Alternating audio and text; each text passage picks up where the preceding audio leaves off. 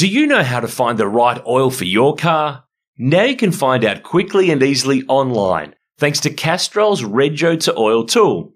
Simply type in your Rego, select your state, and within seconds you'll know the best Castrol products to unlock the edge of performance in your car. So what's your car best suited to? Just search Rego, the number 2, and oil and find out. A Motorsport Podcast Network production. G'day there, Aaron Noonan. Great to have you with me. It is the V8 Sleuth podcast powered by Repco. If you love your motorsport, we are all across it on this podcast. It's the first of our two-parter with Craig Baird. I've been on a tour recently of Queensland recording a whole bunch of podcast chats that you're going to hear in upcoming weeks and months here on the pod. Now, with Bairdo, there is just so much to talk about. On part 1, we talk about his time racing open wheelers, about how he started in his native New Zealand, how David Oxton, who drove with Peter Brock at Bathurst in the mid-80s, really helped him, and about the time that Kenny Smith threatened him as well. I'll let Bairdo tell you why and how that all came to be.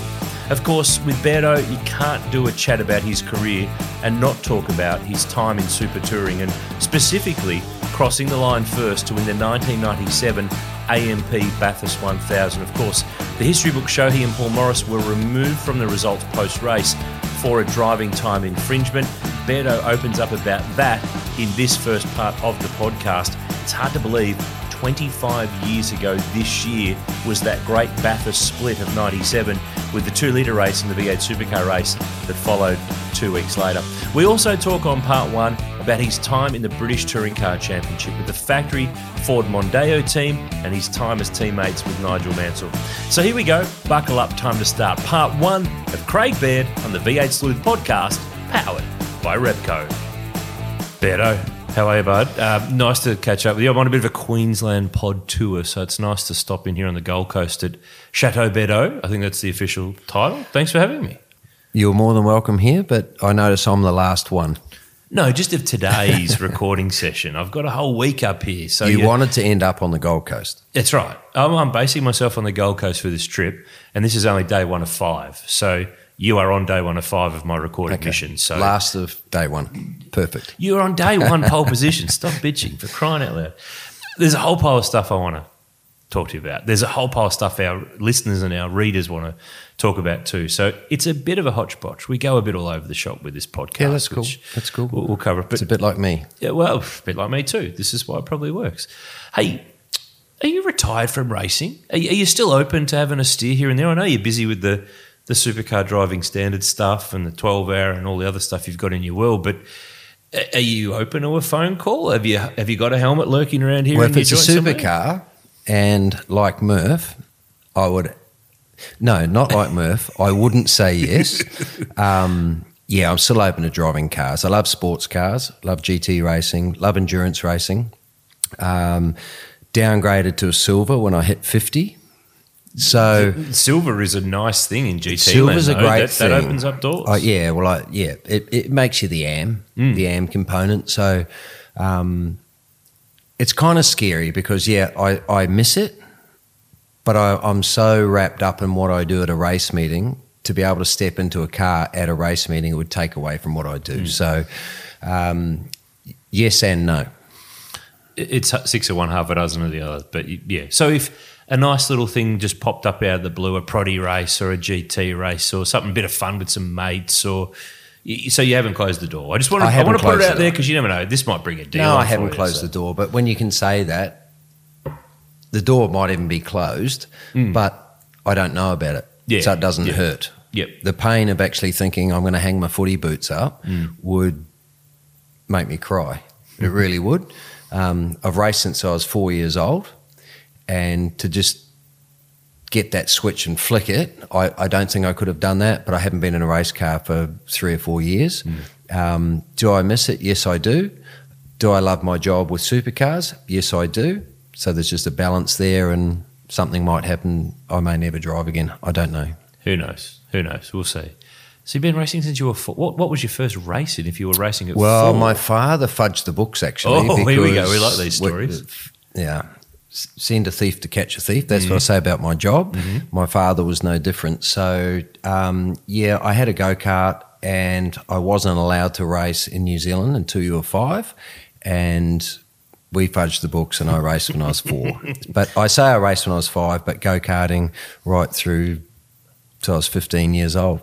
I think the statute of limitations is passed now that you can admit to this one. That's not going to get you in trouble. Yeah. Just quietly.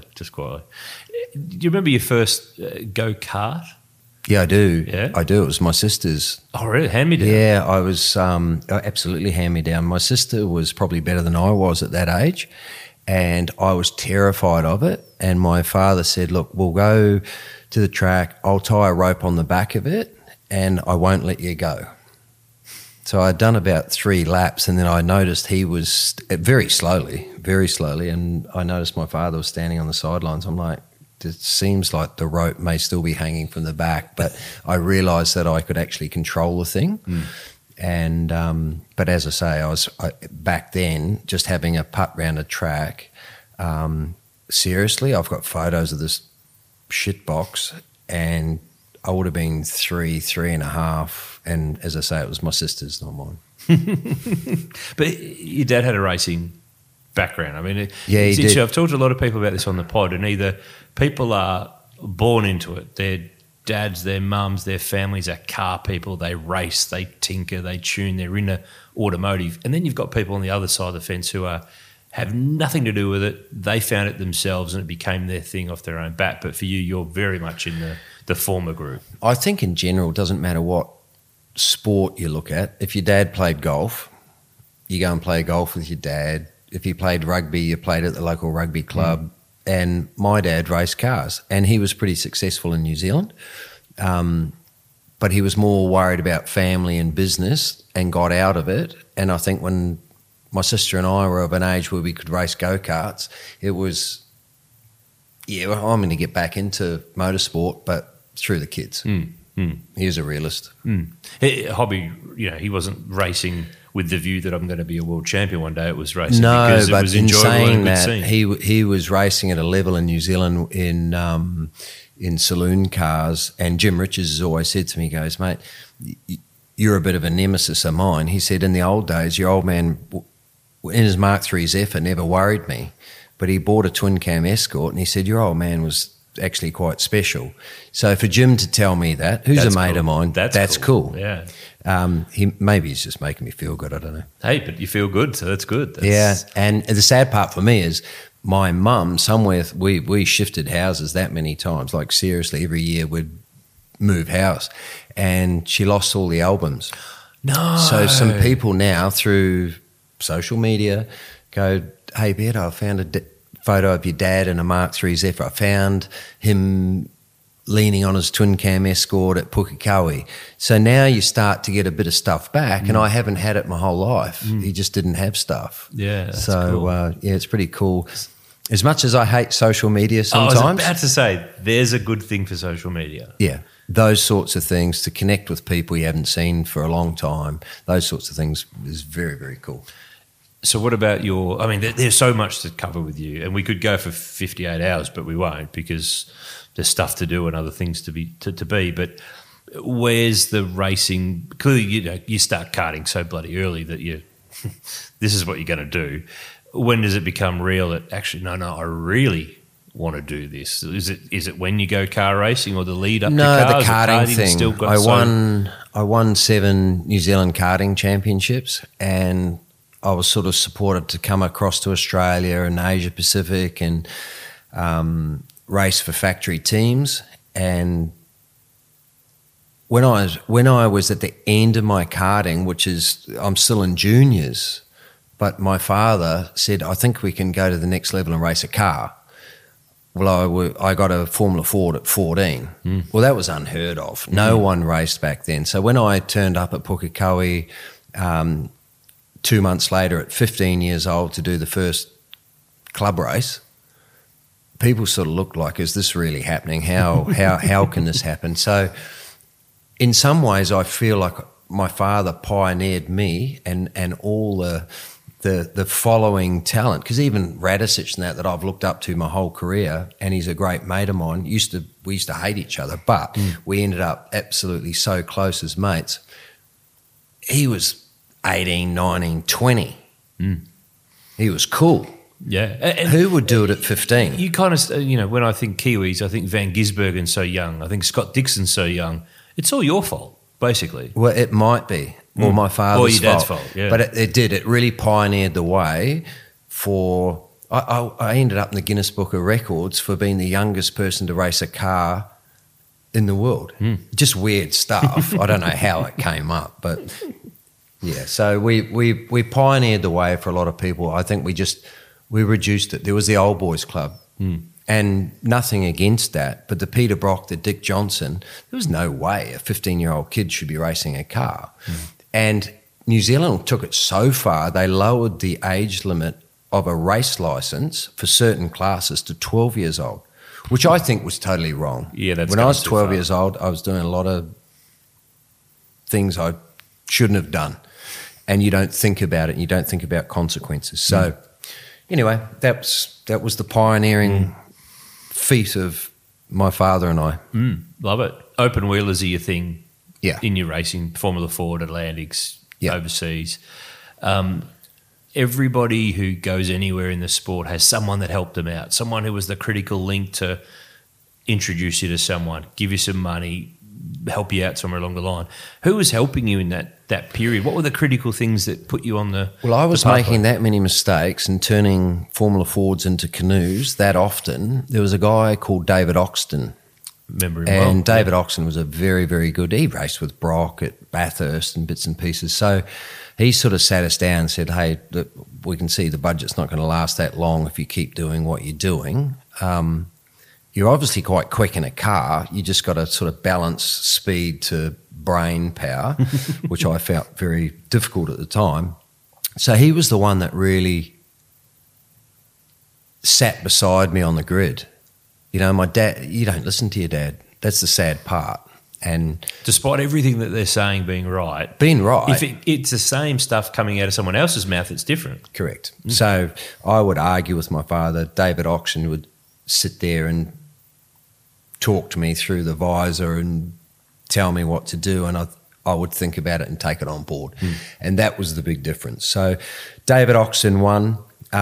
Look, Kenny Smith and I were absolute rivals. In fact, he threatened to stab me with a screwdriver at one point. What did you do to him? But I was the first person to ever put him on his head. Well, that's probably a fair point. But when I was coming through Formula Ford, he was also guiding, maybe not me as a driver so much, but my family and my sponsors of how to maybe take the next level. Because Formula Atlantic was, New Zealand Grand Prix. That was the big thing.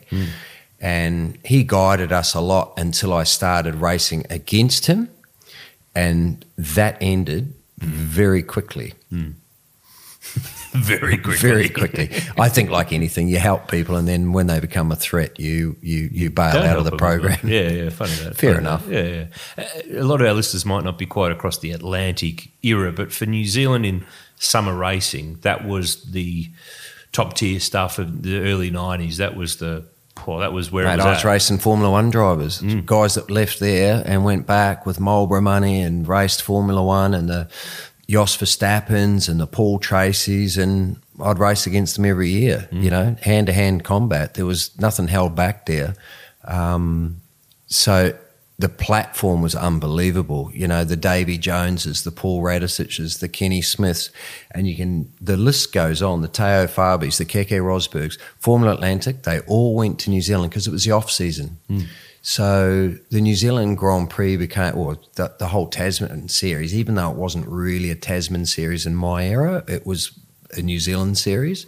But all the Americans and Europeans came down to race just to get miles before they went. Well, the weather was good. They could actually race there, whereas 100%. Where they were from, it wasn't that And flash. we didn't take up a lot of their time. We did 6 weekends in a row. And bang. 6 different tracks, 6 weekends in a row, and they were out of there. So we had some of the best in the world come down and race, and you could measure yourself. But towards the end of that, in fairness, you had such an unfair advantage on them. You probably look better than what you were, because you can go and race a billy cart in Zimbabwe. The Zimbabwean billy cart champion knows... Is a guru of Zimbabwe billy karting. Correct. Yeah. So we did have an unfair advantage, but it was a very, very, very special time, the single-seaters, and 3 New Zealand Grand Prix wins? Yeah. 3 in a row, wasn't it? Early 90s? Yep. Where were they? Were any of them stand out more than the other ones? Look, your first one's always very special. My first one I ever did, I was the first New Zealander home. I think I finished 4th. I was 18 years old.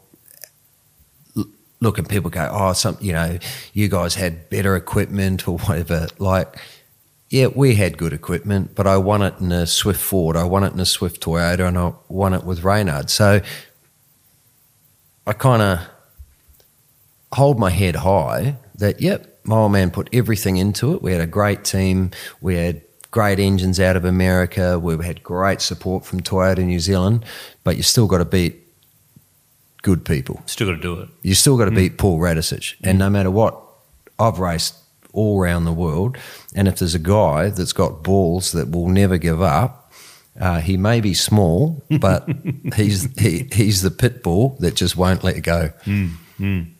Funny how you guys were. You hear this a lot in racing when guys have been rivals and don't get along, or perhaps pitted as the rivals, but then later on they get together, or that they. I think of the Davo Power scenario. The two Wills actually were bitter enemies in Formula Ford. They're really good mates now. And you and Rad ended up sharing a car at Bathurst, actually, didn't you, with the top HSV dealer team? So it's funny how that stuff how it should plays out later on. Your rival on field is your rival, but as you mature and you start thinking about it, the respect fact takes over, and that's what I had for him. That's what he is, and no matter where he goes in the world, he has respect. And how he never made Formula One. He was the perfect size. He was the perfect speed. He was the perfect look. He was the bloke out of New Zealand that should have made it. But the sad part is, back when we were racing single seaters, we didn't have any support out of New Zealand. We had nothing. And now that Colin Giltrap and Kenny Smith have opened so many doors for so many young blokes, and young people are accepted. When Paul was sent over there to look at racing Formula 3, which he was successful in, go to America, win in Indy Lights, win in Super V, win in Formula Atlantic. He should have been our first Scott Dixon, or, it's the way it is. Yeah, that's life. Life changes. Yeah. So the open wheeler stuff gets you to England. I know you've talked about this a bit before, but it's sort of going over a bit of old ground, but talking to so many of the Aussies and Kiwis who went over there in the 80s and the early 90s, Formula 3 was, it's the place to come through, particularly in the UK. So that's where you went, and so that's really what sort of forged once again, your name there a bit. Yeah, I had David Oxon, as I mentioned before, who was best mates with Dick Bennett. Dick Bennett ran the best Formula 3 team in Europe. West Surrey Racing. So I was offered a test, and I did a test at Snetterton in an official F3 test, and I was second quickest for the day. So all of a sudden, alarm bells for them ring. Dick's decided, I've got a Kiwi. I was living with Dick. He's fast. Excitement. So I signed a contract with West Surrey Racing. They had a deal with a Japanese driver, with Leighton House, but the second year Dick could choose a driver. So it was simple. I just continued living over there, living the dream, knowing I was going to race British Formula 3 the next year, and living with Dick Bennett, and Leighton House in Japan went broke that year. Uh-oh. That was the game changer of my whole racing career. I think if I'd got to a Formula 3 car with Dick Bennett, I could have had success. I may not have, but that was every opportunity. That was my crack at the big time. If you won races in British Formula 3, you were going to Formula 1. And it fell apart. It just fell apart overnight. And Dick even helped me, and he was rolt all the time with Ron Taranach. he was the factory team and stuff. He even went out of his way to take me to Adrian Reynard and go, this guy's got to go somewhere. So then I got a test contract with Reynard in Formula 3 with Gilles de Ferran, so we'd test all their cars. And then the Formula Atlantic thing going to America, I sort of went off the F3 radar because they wanted me to take a Formula Atlantic car to America and New Zealand and do that stuff. And I kind of, I suppose, lost opportunity. I got no regrets with it. But if I look at it and go, if there's one turning point, that sitting with Dick Bennett's in his lounge suite when he said Leighton House in Japan had gone broke, just deflating, because I'm running around England in a Volkswagen GDI and thinking I'm a superhero and having a ball, knowing next year is going to be great. But anyway, it happened. That's life, exactly.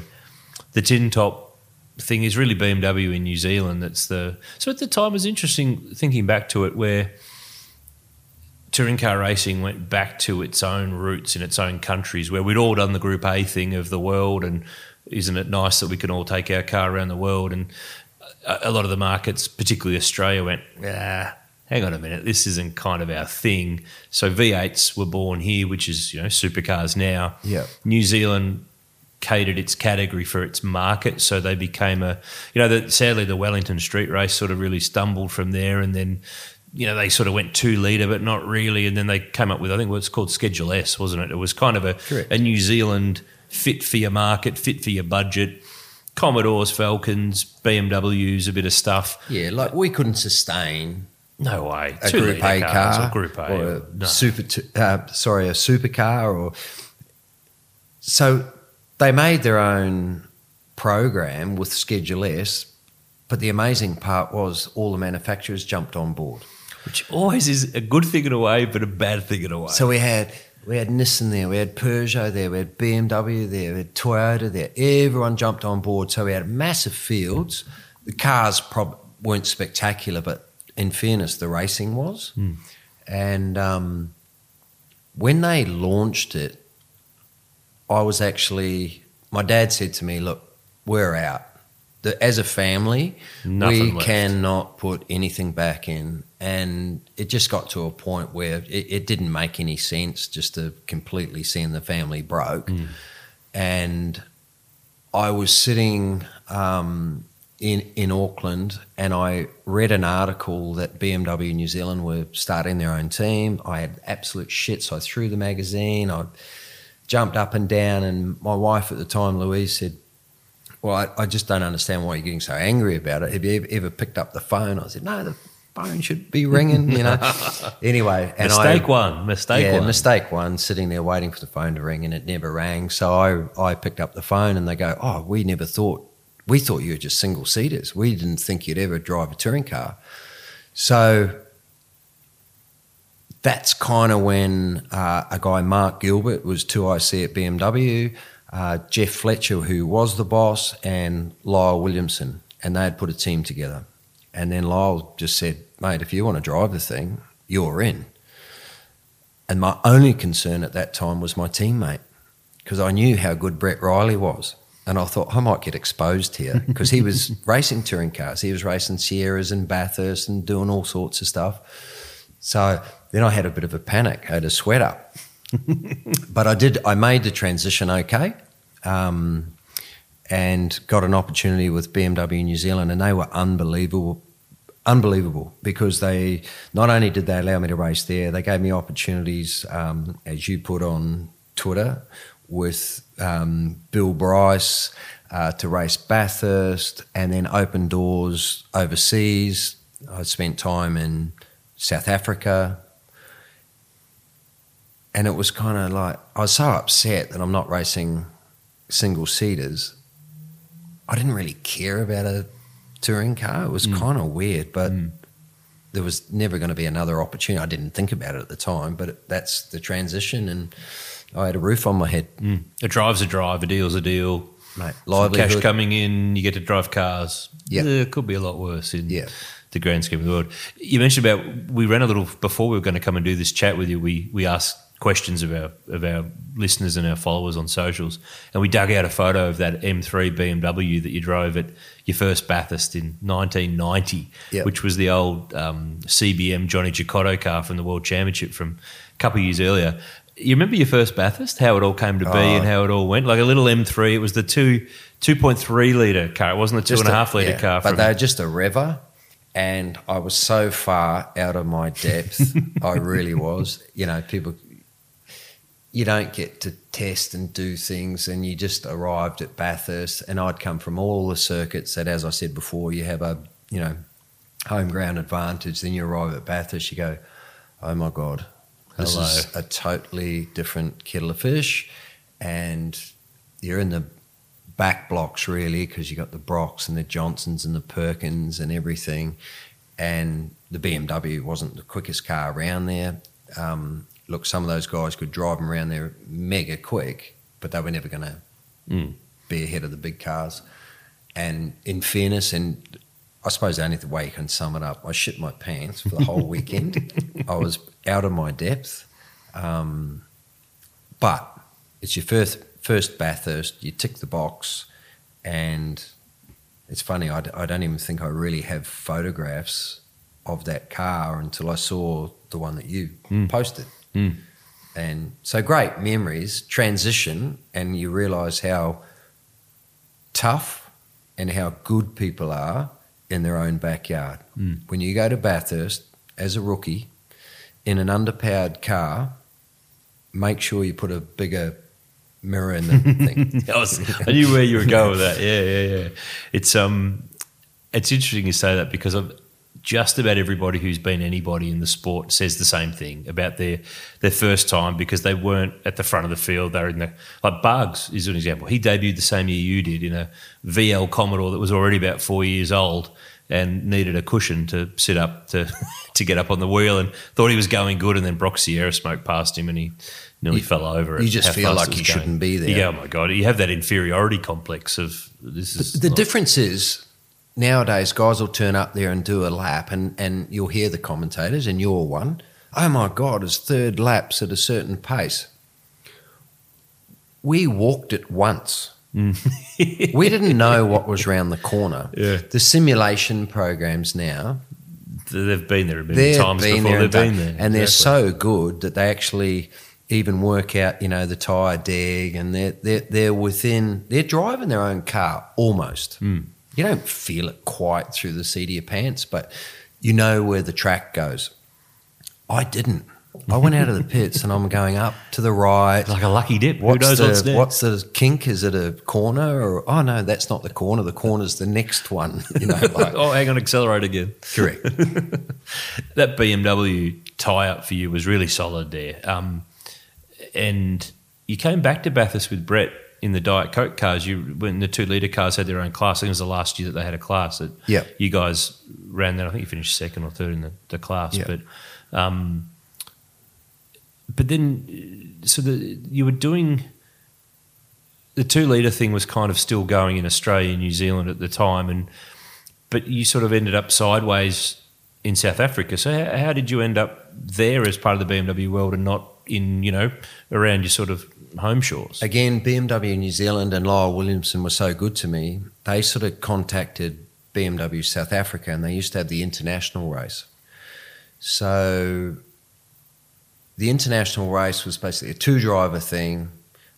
Every touring car driver in the world represented, and you went in, and it was, if you want a tough race, you go to Kyalami and you raced that race. It was kind of the end of the year, wasn't it? So everyone was available to go. And German touring car drivers, British touring cars. Okay, I was from New Zealand. But there was people from everywhere. And I went into there, and in those days, my teammate for the first one was Sabine. Her surname then was Schmidt. She passed away a couple of years ago with cancer. But so I did that race, 2-driver race, and then I was invited back to do a full championship. So then I had a contract there for 3 years. So it's kind of found my home, and I loved South Africa. I really did. I met some unbelievably good friends, lifetime friends, and I loved the place.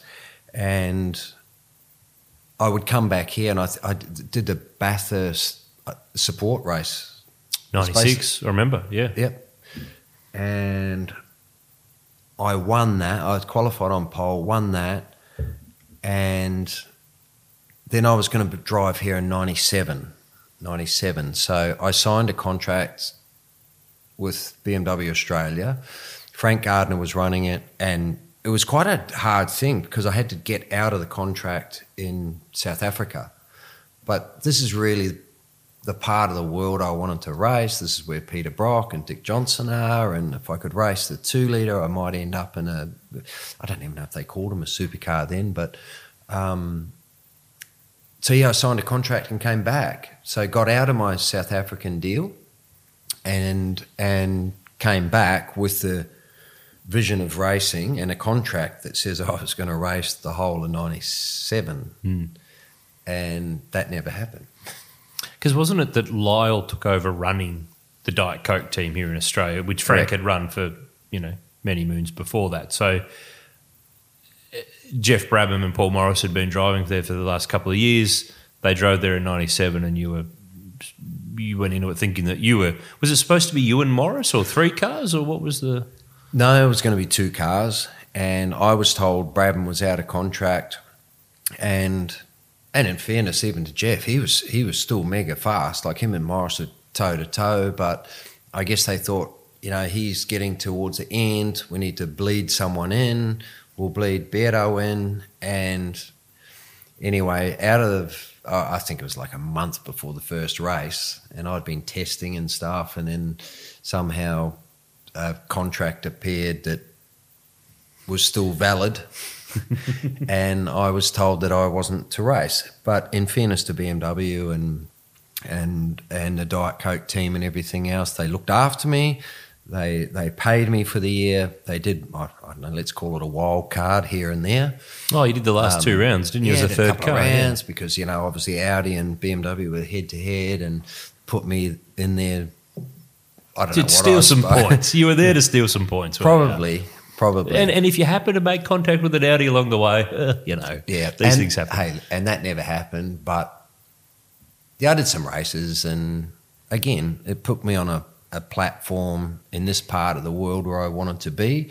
And the biggest thing was I got to race with Paul, as in Paul Morris, at the Bathurst 1000.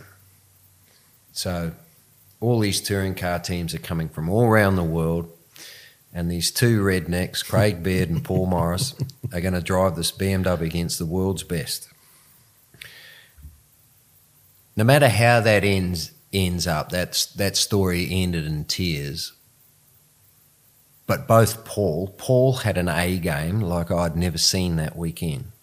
He was quicker than me in the car, race pace the same, but he was so committed to the program, and he was so good at Bathurst, he really was, and he was so good in those cars.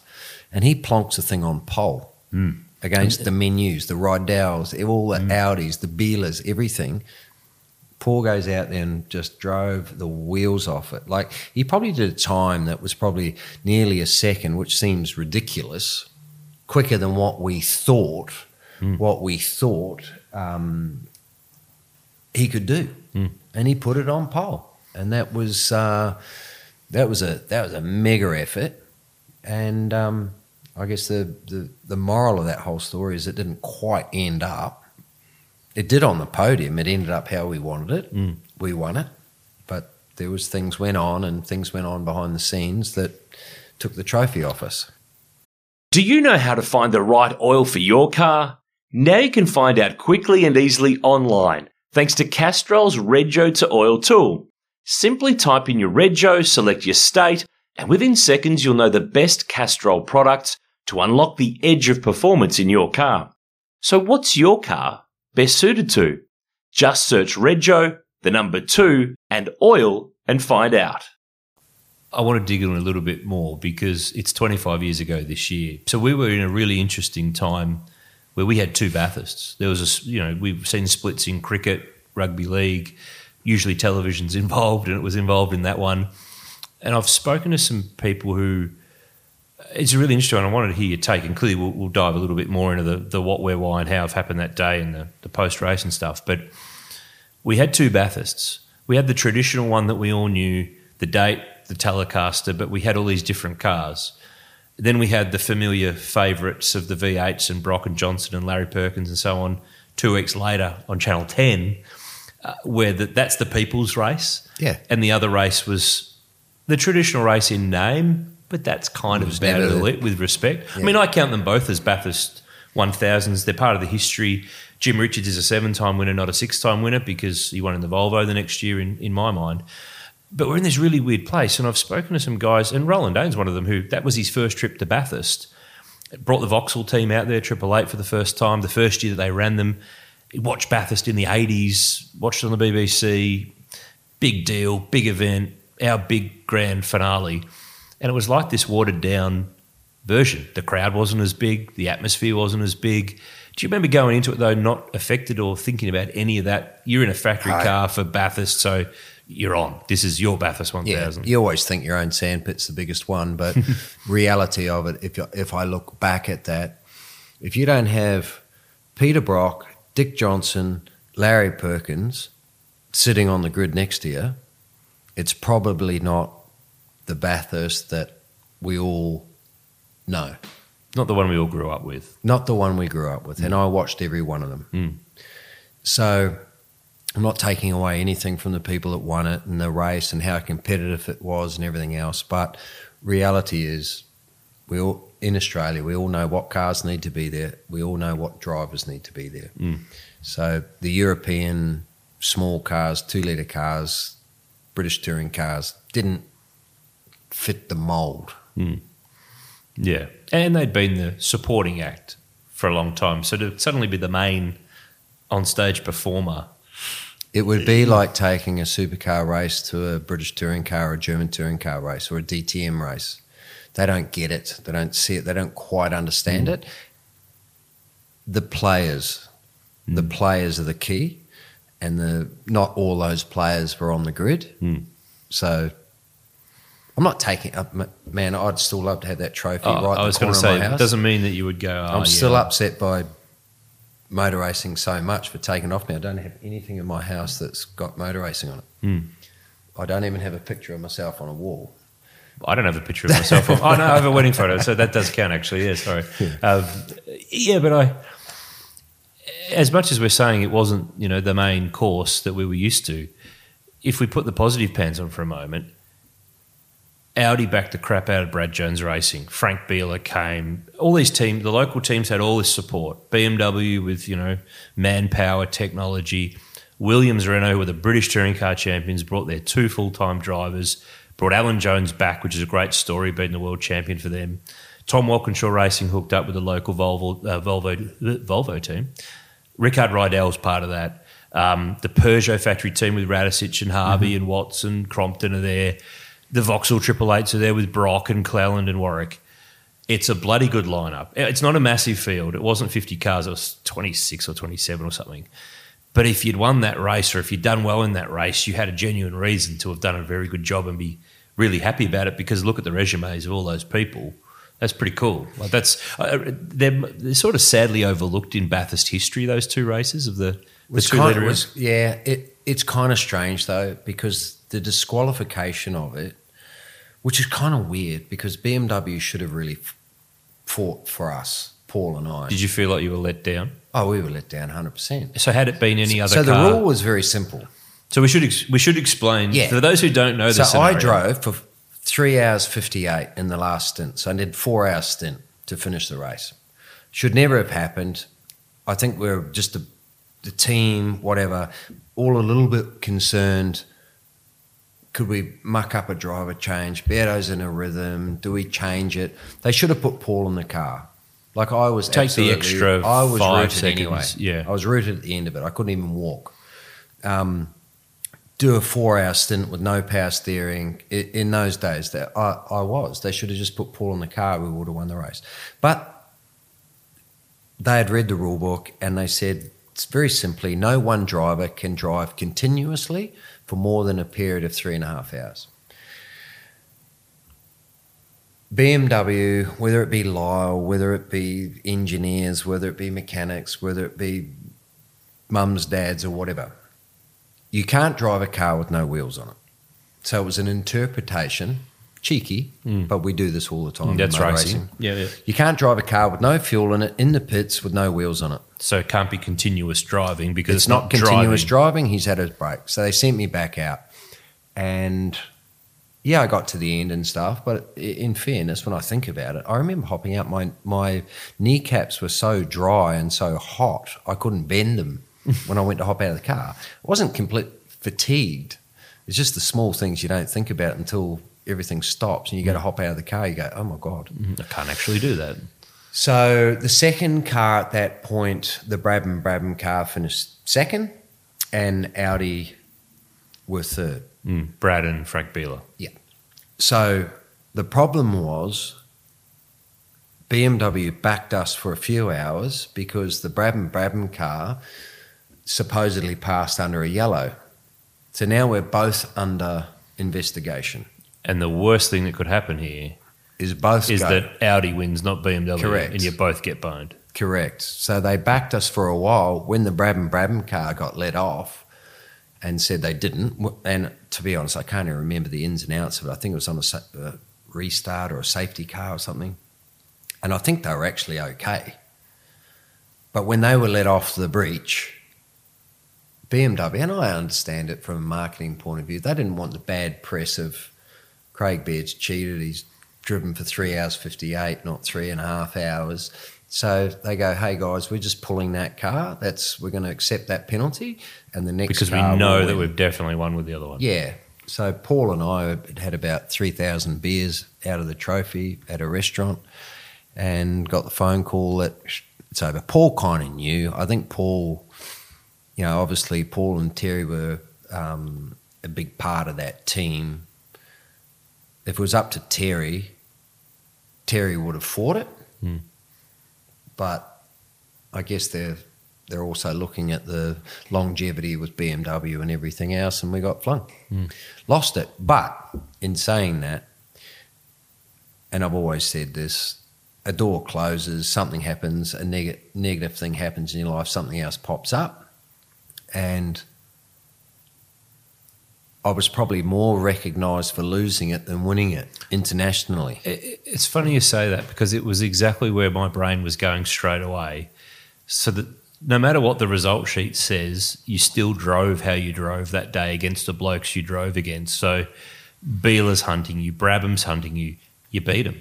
So people around the world, normally if you did well at Bathurst, it doesn't compare to anything around the world. A supercar, there's nothing like it anywhere to go. He goes all right. But there's BMWs and Audis racing in super touring all over the world.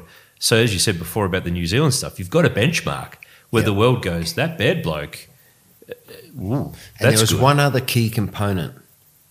Murray Walker was commentating. Yeah. Or one of the commentators.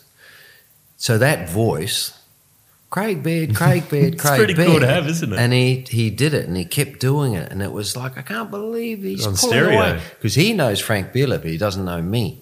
And if you're pulling away from Frank Bieler... So when the rest of the world are watching, then all of a sudden, if it's Murray Walker talking, people take note. People listen. This must be something quite special because Murray Walker's there.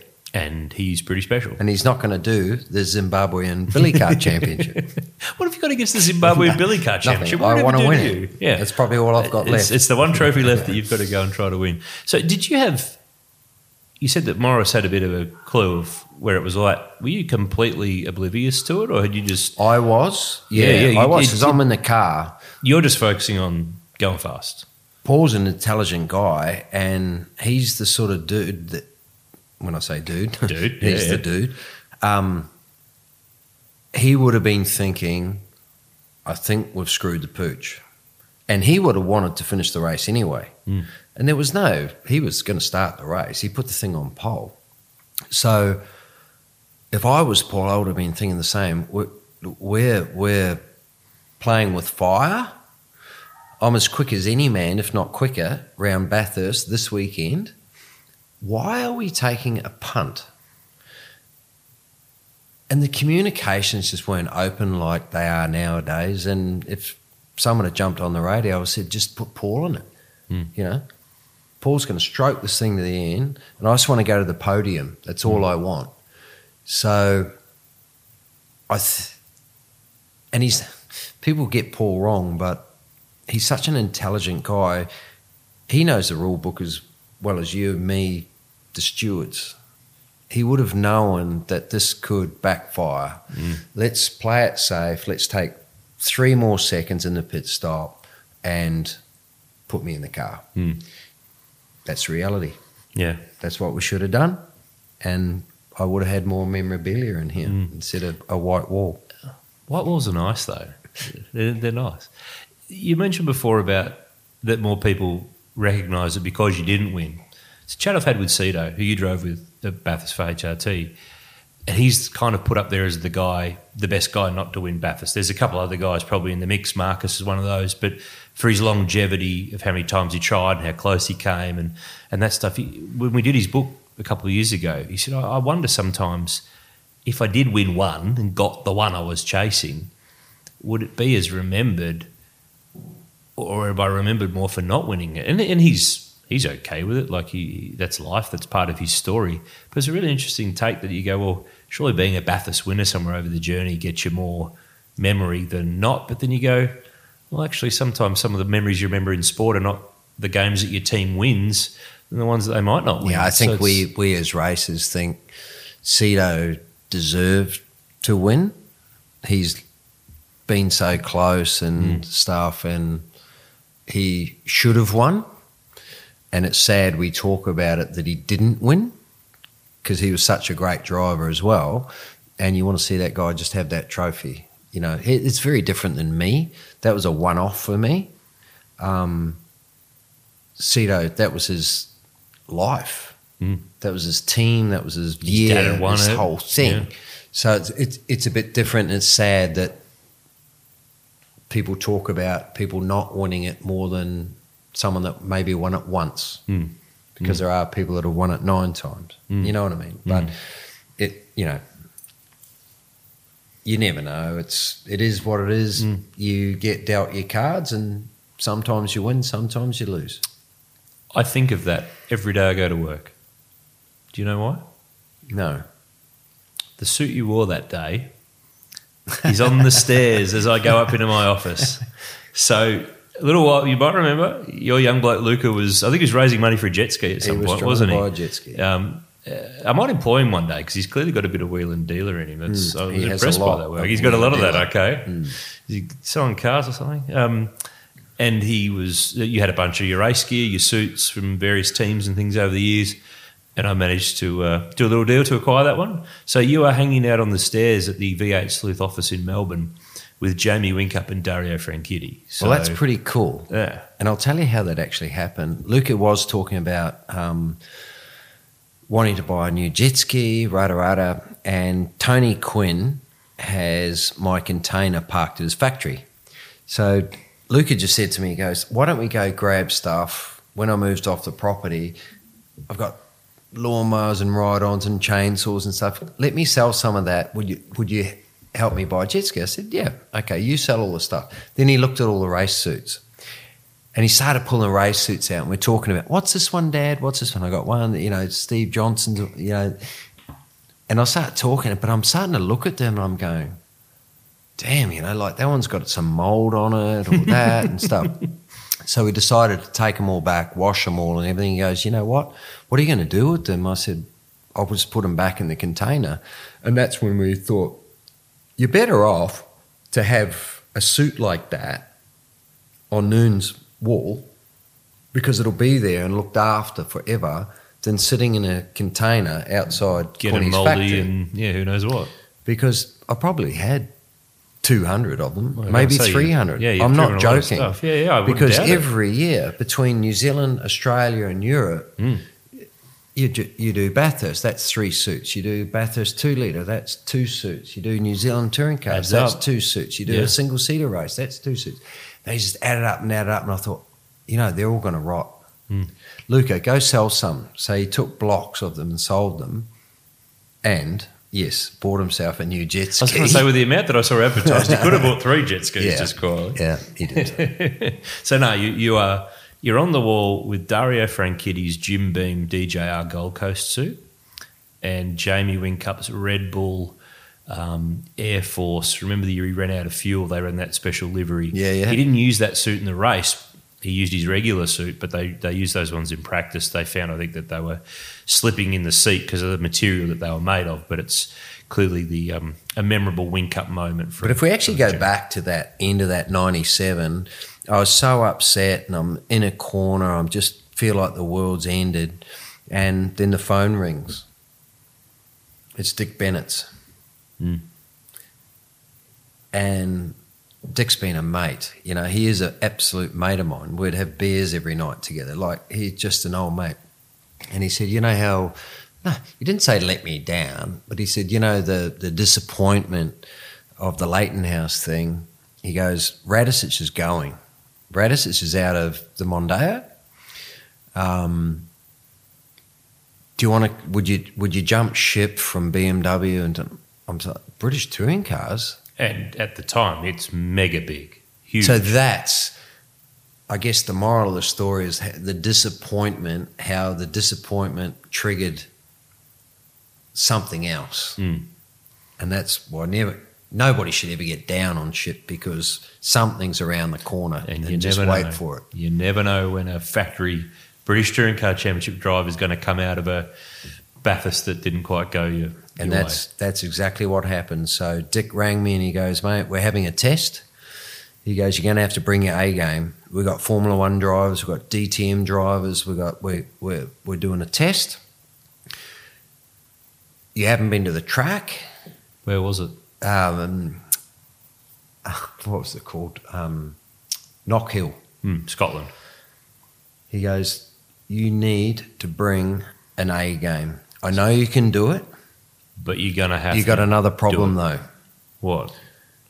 It's a front-wheel drive car. You've never done front-wheel drive, the whole thing. So because the Bimmer was rear-wheel drive and everything you've driven, rear-wheel drive. Correct. At that point. Yep. So it was like one of these deals. I get over there and I thought, you know what? I really don't care what's going to happen here. I'm going to get this fucking drive. You can swear. We can swear it's okay. I do not care. I wasn't the quickest in the qualifying runs, but I wanted to put a race program together. So we had different runs. We had 2 qualifying runs. And I think Jordi Genet, who ended up running F1, I think he was the quickest in the quali run, but it was like out of control. You jagged a lap. About to crash every time. Mate, yeah. And then off and bits and pieces. Fast, not fast, yeah. And I thought, I'm not far off him in the quali. I need to package together, which I've always been quite an intelligent driver since David Oxton. And I packaged together this race run that just smashed everyone out of the water.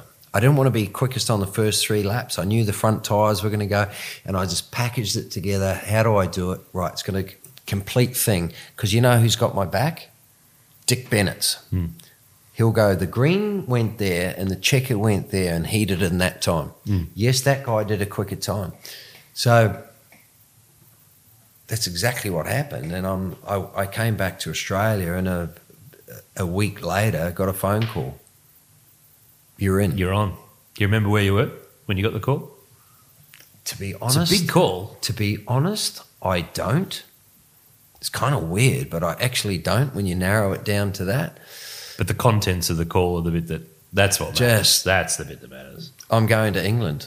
I'm going to race British touring cars. I'm going to get paid in pounds. You probably were going to get paid more than pretty much every other open-wheeler driver in the world bar Formula One and IndyCar to go there at the time. Because BTCC 97, 98, they're spending millions of pounds. Heaps. Man. So if you thought you were on a good wicket, you were only like a tiny little pissy little slice of I the quadrupled budget. my Australian budget, but put it in pounds. Ooh, nice. Very nice.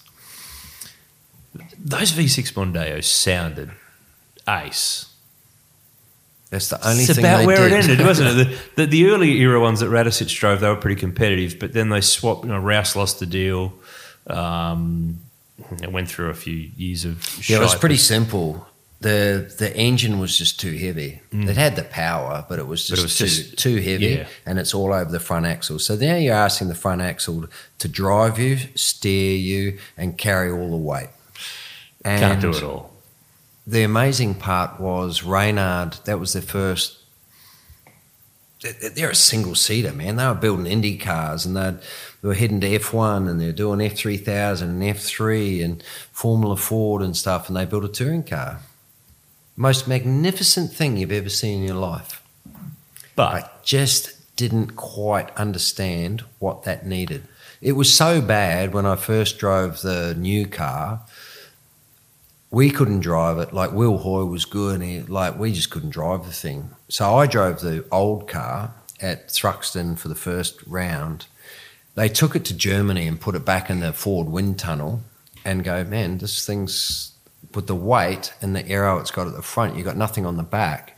So you've already homologated your car. And you've got to stick to it. But this is a funny part. They said, Baird, they've found something. I said, what is it? They found something mega. The big mega. fix, yeah. They put the rear wiper back on it. I am not joking. So we ran all year with a wiper on it. It caused a lot of drag, but it actually changed the aero over the rear screen. One wiper? A wiper, but it had to be laid square, and it upset the air, put a little bit, because the rear wing was too small. Everything was about straight line speed, and it just didn't work. But Reynard's built this beautiful car, but it was their first attempt. And who builds a touring car their first time? If you said to Larry, you know, and he's a man that builds it with his own hands, the first one you built and the second one you built, which one's going to be better? You learn a lot of shit. It sounds like the Larco of V8s. When Larco built that first Model 10 Falcon, Larco, that was a bit you know how I know wheel. Larco did the open wheel thing? I was racing European Formula 3000 in Argentina. I was at Buenos Aires, and this Aussie pauper just rocks up. It was Mark Larkin, because he was trying to buy something to bring back for. So that's the first time I really knew about Larco. Was I think in 92 or 93, I was racing Buenos Aires. And he was Formula Holdening. He was Formula Holdening. So he was trying to find cars. someone that's trying to unload their cars. That's a very random place to find Mark Larkham. Yeah. You know. Buenos Aires. Australia's own, born and bred, dinky die. I think he went to different pubs than I went to, but I'm sure he did. I guess the other thing for 98 that, you know, okay, the car's not that flash. In fact, it's not that good. You need a wiper to help you out, which is not a good sign. But for the championship, it wasn't good for you because I think they benched you a few times though. But Nigel Mansell, you know, comes and has a run, which huge publicity for the championship. He had a go a few years earlier and rode off one of Rouse's cars under the bridge at Donington, but. You're one of those. I think you would be the only person that I can think of who's been teammates with Nigel Mansell and Peter Brock. So there you go. There's something interesting. But what was he? What did it do to your program? And B, what was he like? Because to be fair, as a team, we were completely struggling. Ford needed to save face somehow, somewhere, and do something. And our cars were mega in the wet with all the weight on the front. So if it rained, won a race, didn't you? Yeah, I did. He did. I did. I led Knock Hill for, I think, probably 95% of the race. And they just said to me, look, Beto, this campaign for all of us is a bit of a failure, but Ford, Nigel's agreed to do a deal.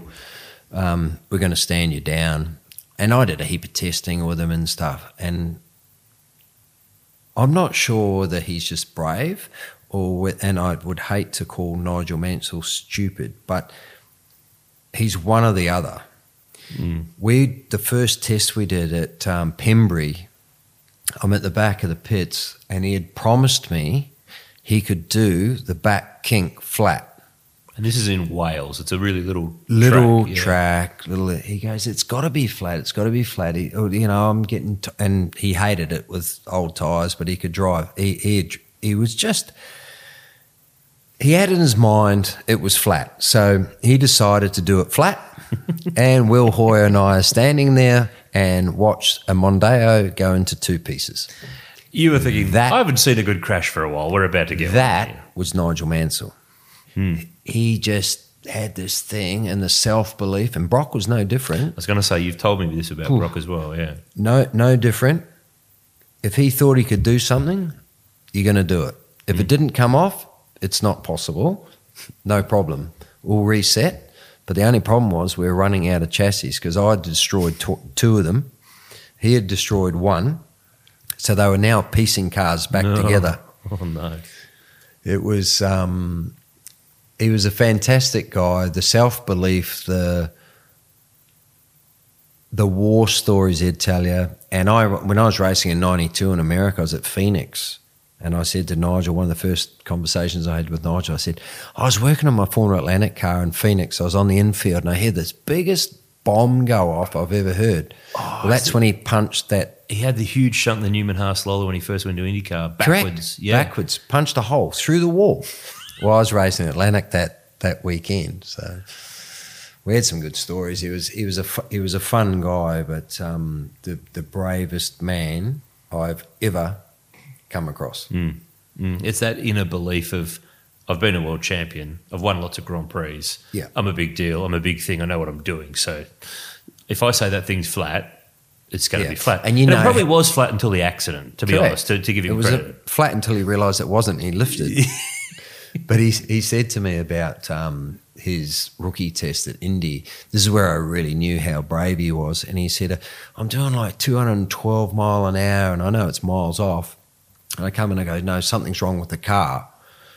And I said, well, like, how did you know something was wrong with the car? He goes, it just didn't have the grip and stuff. And they said, well, with the small wings they're running, it's not going to have the grip till you get to 225. 220, 225. You got to go out and get to 225, then the thing will settle down. So he said, I just went out, bring it to 225, 227. He goes, oh, all stable. Yeah. Well, that's big balls. Yeah, that's if you think your car isn't good and you don't know that world, which all those guys do, and he can go out and win races over there. Well, there you have it, part one of my catch-up with Craig Baird in Queensland. Part two comes up to you next week, and we've sort of covered all of the open-wheeler Super Tourer stuff. So next week, when we drop part two, we get very much into V8 Supercar mode and Porsche Carrera Cup mode. He's got a great story about the greatest Carrera Cup race of his life, and he also opens up a little bit more about his time with Peter Brock, Team Brock, in V8 Supercars. I went to get into the car, to be honest, for quali, and Bev and Pete said to me, look, Beardo, the crowd are here to see Peter. Pete's going to qualify the car. I said, like, dude, I'm struggling a bit in the thing, but I'm probably 20th. I reckon you're struggling more than I am. Nah, it'll lift, it'll raise. They're here for me anyway. And I bless them. And it's so sad of what happened. But again, the self-belief, he thought the crowd and everything would lift him to it. All that and plenty more with Bairdo next week on part two of the podcast. He'll answer your National Motor Racing Museum couch racer questions. He tackles the top 10 shootout as well. It's a great chat. I hope you really look forward to listening to this one. I hope you enjoyed listening to this first part of the chat. Don't forget, every Tuesday, the Castrol Motorsport News podcast with Andrew Van Leeuwen and Stefan Bartholomaeus with the latest news, notes and quotes in Australian and world motorsport. Repco Supercars Weekly's back every week, Thursdays or Fridays, depending on the news of the week. And of course, every Wednesdays when you get your fix of the V8 Sleuth podcast, powered by Repco. Hope you enjoyed this episode. Part two of Bairdo is to come next week. If you're listening to this down the track after they're released, go and listen to it now. In the meantime, have a great week. We'll chat to you soon.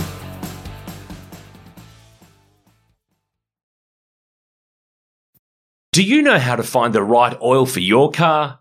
Now you can find out quickly and easily online, thanks to Castrol's Rego to Oil tool. Simply type in your Rego, select your state, and within seconds you'll know the best Castrol products to unlock the edge of performance in your car. So what's your car best suited to? Just search Rego, the number 2, and oil and find out.